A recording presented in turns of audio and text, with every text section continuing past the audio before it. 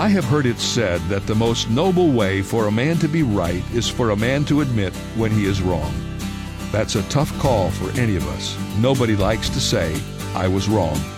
Would you please forgive me? Our pride, it's our biggest enemy. The word confess in the New Testament is interesting. It literally means to say the same as. So when we confess our sins to God, we're agreeing with Him about the fact that we were wrong. Now that doesn't make it easy, but it does mean He already knows what we did and He is ready to forgive. This is David Jeremiah, encouraging you to get on the road to new life. Discover God's forgiveness on Route 66. Route 66, driving the word home.